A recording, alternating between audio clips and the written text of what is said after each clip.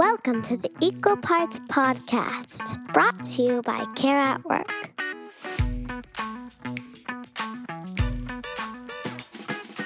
Being a working parent is hard, and whether you're working full-time from home, starting to transition to a hybrid work model, or even heading back to the office full-time, you're probably asking yourself and your employer a lot of questions. Our guest today is an HR leader who's no stranger to the evolution of the workplace. Melanie Foley is the Executive Vice President and Chief Talent and Enterprise Services Officer at Liberty Mutual Insurance. She joins the podcast to talk about the future of work in a post-pandemic world. We talked about everything from the new remote work normal to supporting employee mental health and how culture, leadership, and values are poised to play an even bigger role in helping employees and businesses thrive in the years ahead. Have a listen. Melanie, thank you so much for being here. Welcome to Equal Parts. Oh, thanks for having me. Every year presents its own changes and challenges, but over this past year plus, it's fair to say that change has been accelerated quite a bit. As you think about the year we all just lived and worked through as an HR leader at a global organization, what are some of the biggest changes that you've seen start to take hold that you're most excited about? Yeah, it certainly has been hopefully a once-in-a-career year.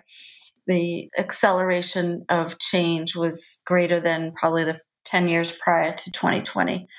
Some of the positive changes that we're seeing is the acceleration of digital and a digital-first experience for employees. Most companies, certainly corporates, had to send all of their employees home in a very rapid fashion. And today, as we sit here 15 months later, just think about how the way that we communicate and interact, aided by technological advancements, is really exciting because I think we're going to be able to bring that into the new normal, if you allow that phrase, and offer more flexibility to our employees than we did pre-pandemic and make the experience even better, which I think will be a talent attractor and a talent retention tool for sure. Many of our listeners and HR leaders are starting to make plans for going back to the office in the coming months, whether that's full-time or hybrid. And I think for some people, that's really exciting.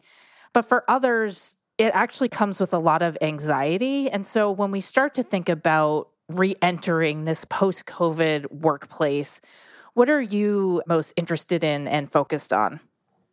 I totally understand that from both a corporate and an employee perspective. There's lots of trepidation about what the post-pandemic world is going to look like. Liberty Mutual has been on a journey for about 8 or 9 years now towards more flexibility. So the anxiety is a little lessened for us because we were already at a place where 30% of our workforce had at least a hybrid work arrangement. And we expect that to increase to, probably closer to 50%. And we'll have some folks going back that are fully remote, some hybrid, and then there'll be roles that, have to go back full time because of the nature of the work. Companies who can embrace this concept of flexibility will, again, have a better time attracting talent and keeping those that you have engaged.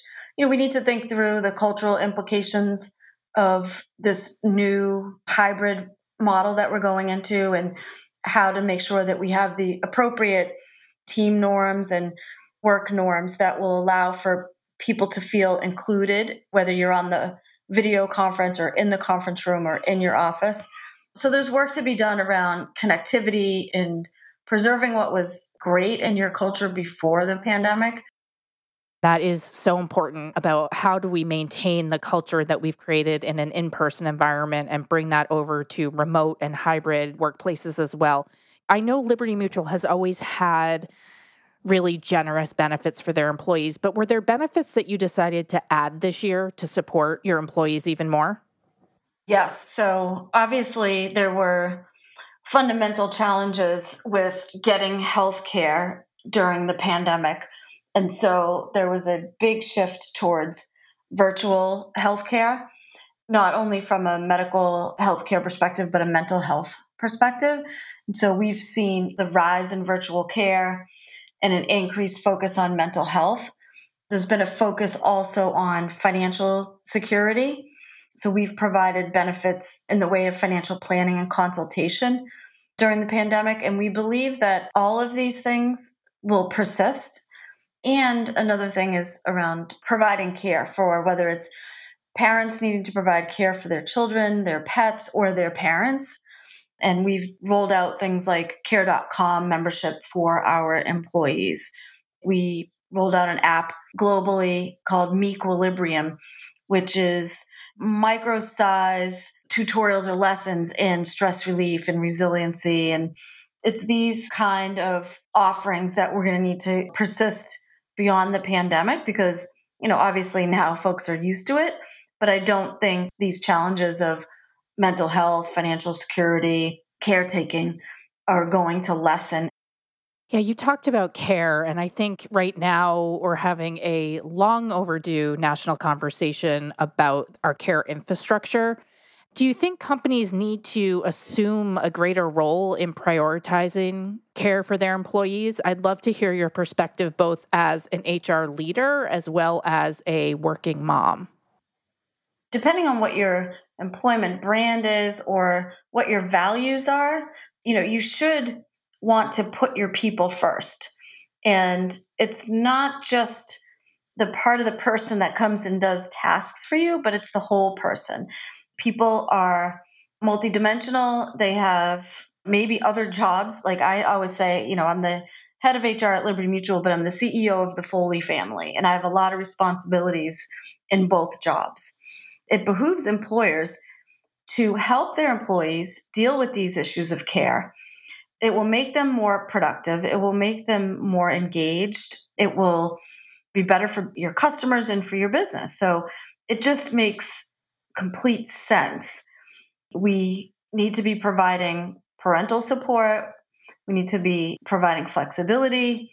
You need to provide platforms or places in your organization where folks can come together and support one another.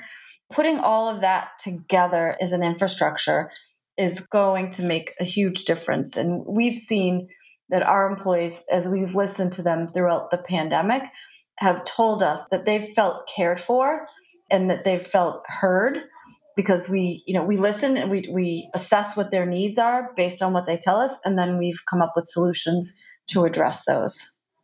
That's great. And something else that really makes me feel encouraged and is a bit of a silver lining from the pandemic is that employers like Liberty Mutual are finally starting to acknowledge and normalize mental health challenges. I'm a little bit skeptical that things like meditation and yoga apps are going to get to the root of the problems that so many of us face. So from your vantage point, why is it in a company's best interest to support their employees who are struggling with mental health issues? And do you think they're doing enough? Most companies have a sponsored health plan. And I can tell you that a large portion of the cost is associated with issues like depression, anxiety, and other comorbidities that result from depression and anxiety. So it's economically the right answer to take care of your employees' mental health. For us, it aligns to our values of putting people first. And, we believe in investing in our people so that we can have the best relationship with them, and then they can have the best relationship with our customers. So it makes perfect sense. Now, whether companies are, doing enough right now, that remains to be seen. And I agree with you that you can't just provide apps. I spoke about Mequilibrium earlier. I think it's a great tool, but in and of itself, it is not going to deal with a lot of the mental health issues that we are facing today. Really having open dialogues about mental health. Our CEO has recently just sat down with a gentleman who runs an organization called One Mind at Work, and they both shared their own personal stories around mental health challenges.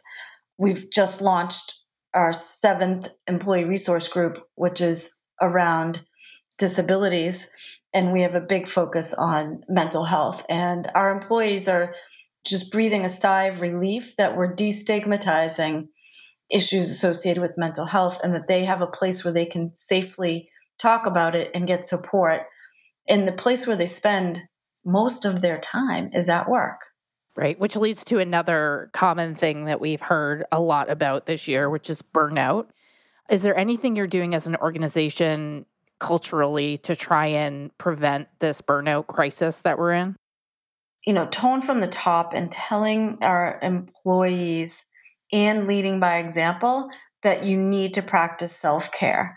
So I instituted no meetings during lunch, which sounds silly, but the impact that had, not only just telling folks that I was going to do it, but refusing to accept meetings during lunch hour and say, I'd love to meet with you and I think this is important, but I can't bend on this. We need to find another way to do it. We can have a working tea, but we're not having a working lunch. Encouraging our employees many times throughout the year the importance of taking their time off and then modeling the behavior as leaders. I think that's so important because if, for example, you offer maternity or paternity leave policies and then employees see leaders coming back after 2 weeks, that's not living the culture and the values and the importance of taking that time that you need. So I love that you're able to live those values and not just say them. Exactly. That's how we've been successful with our parental leave that we offer to non-birth parents, by having other leaders take advantage of these benefits and talking about them in public. We've had a very successful take-up rate in the full benefit that's been offered to our non-birth mothers without that stigma associated with, why does the non-birth parent have to take this time off? Are they going to play golf or whatever? It's really become a norm and a very accepted one at our company. It's fantastic that Liberty Mutual has been named one of the best places to work for diversity. And I'd love to hear and have you share some of the commitments you've made to increase representation and celebrating marginalized groups at your organization.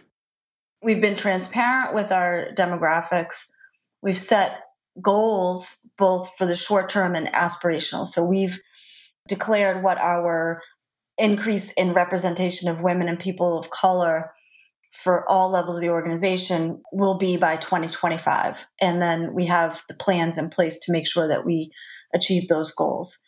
And that means that about 1/3 of all employees will be people of color and over half will be women by then. To support that, we've instituted lots of education, training, tools, toolkits, platforms for people to have open discussions. We've instituted mandatory diverse slates for all positions of a certain level of management and above. And we continue to look at all dimensions of diversity. So not just women and people of color, but veteran status, people that identify with 2 or more races, and the LGBTQ plus community. And then, of course, most recently, folks with different abilities. And, having that level of commitment, a pretty sizable DEI office to support our businesses, I think we're making great progress in this area that I'm very proud of. In your experience, what are some of the best ways that HR teams and leaders can stay connected and close to your employees so that you know what they're dealing with in their everyday lives? We've really relied heavily on pulse surveys.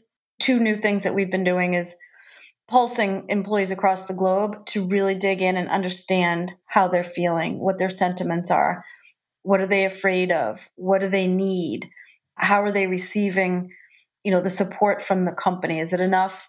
Having robust data like that really demonstrates that you're listening. And then when you turn around and link that to actions that you're taking, I think that really forms a connection between business leaders, the company, and employees. And the other thing we're doing is some work that we call Moments That Matter. So we surveyed all employees, really asking them throughout the employee life cycle, what are the things that matter to you? Because I think when you're in the ivory tower, you're in the corporate headquarters, you're in a top HR role, you think you know what the key moments are for employees. But then when you actually dig in and listen, you find that you're not focusing or investing in initiatives or programs or policies that are really getting at the root of the key moments that matter in an employee's experience with you. And so that work, again, demonstrates our commitment to an exceptional employee experience and that we're listening. And it's also going to help inform the priorities, which will then lead back to burnout to make sure that we're only working on the things that will truly make a difference. As we wrap up here, what does the future of employee benefits look like? And how are you seeing things shift from what was status quo a year ago? Due to COVID and the shift in the way that we work, I think you're going to see a heavier emphasis on physical well-being and making sure that free telemedicine, virtual doctor's appointments are going to stay. That is new, and benefits managers are going to need to figure out, how to price that in or how to share the savings associated with those programs. Emotional well-being, this is going to be, I think, the big challenge, and it's going to last for a long time, whether it's the continuation of working from home for some people or the burnout, stress that we've talked about, loneliness, other difficulties. We're going to need to make sure that we're really doubling down on mental health solutions and just continuing the dialogue to help destigmatize, mental health. We talked about caregiving, giving subsidies, helping our employees find resources like, activity boxes or tutoring and concierge services, and then financial well-being. The crisis has impacted people, especially women and people of color, in a disproportionate way. And so making sure that there are financial counseling and resources available as people kind of navigate and come out of the pandemic and figure out how to maybe reset their financial planning. Melanie, thank you so much for everything that you're doing to support your employees, and thank you so much for being on Equal Parts. Oh, my pleasure. Thank you for having me, Emily. Thanks for listening to this episode of Equal Parts. See you next time. Wait, before you go, I just want to tell you a little bit about Care at Work by Care.com. They work with some of the world's largest companies to offer family care benefits to their employees. If you're one of the lucky ones who already has care benefits at work, use them. If you don't, ask for them. It's a real lifesaver. To learn more, visit care.com/care@work. Again, that's care.com/care@work.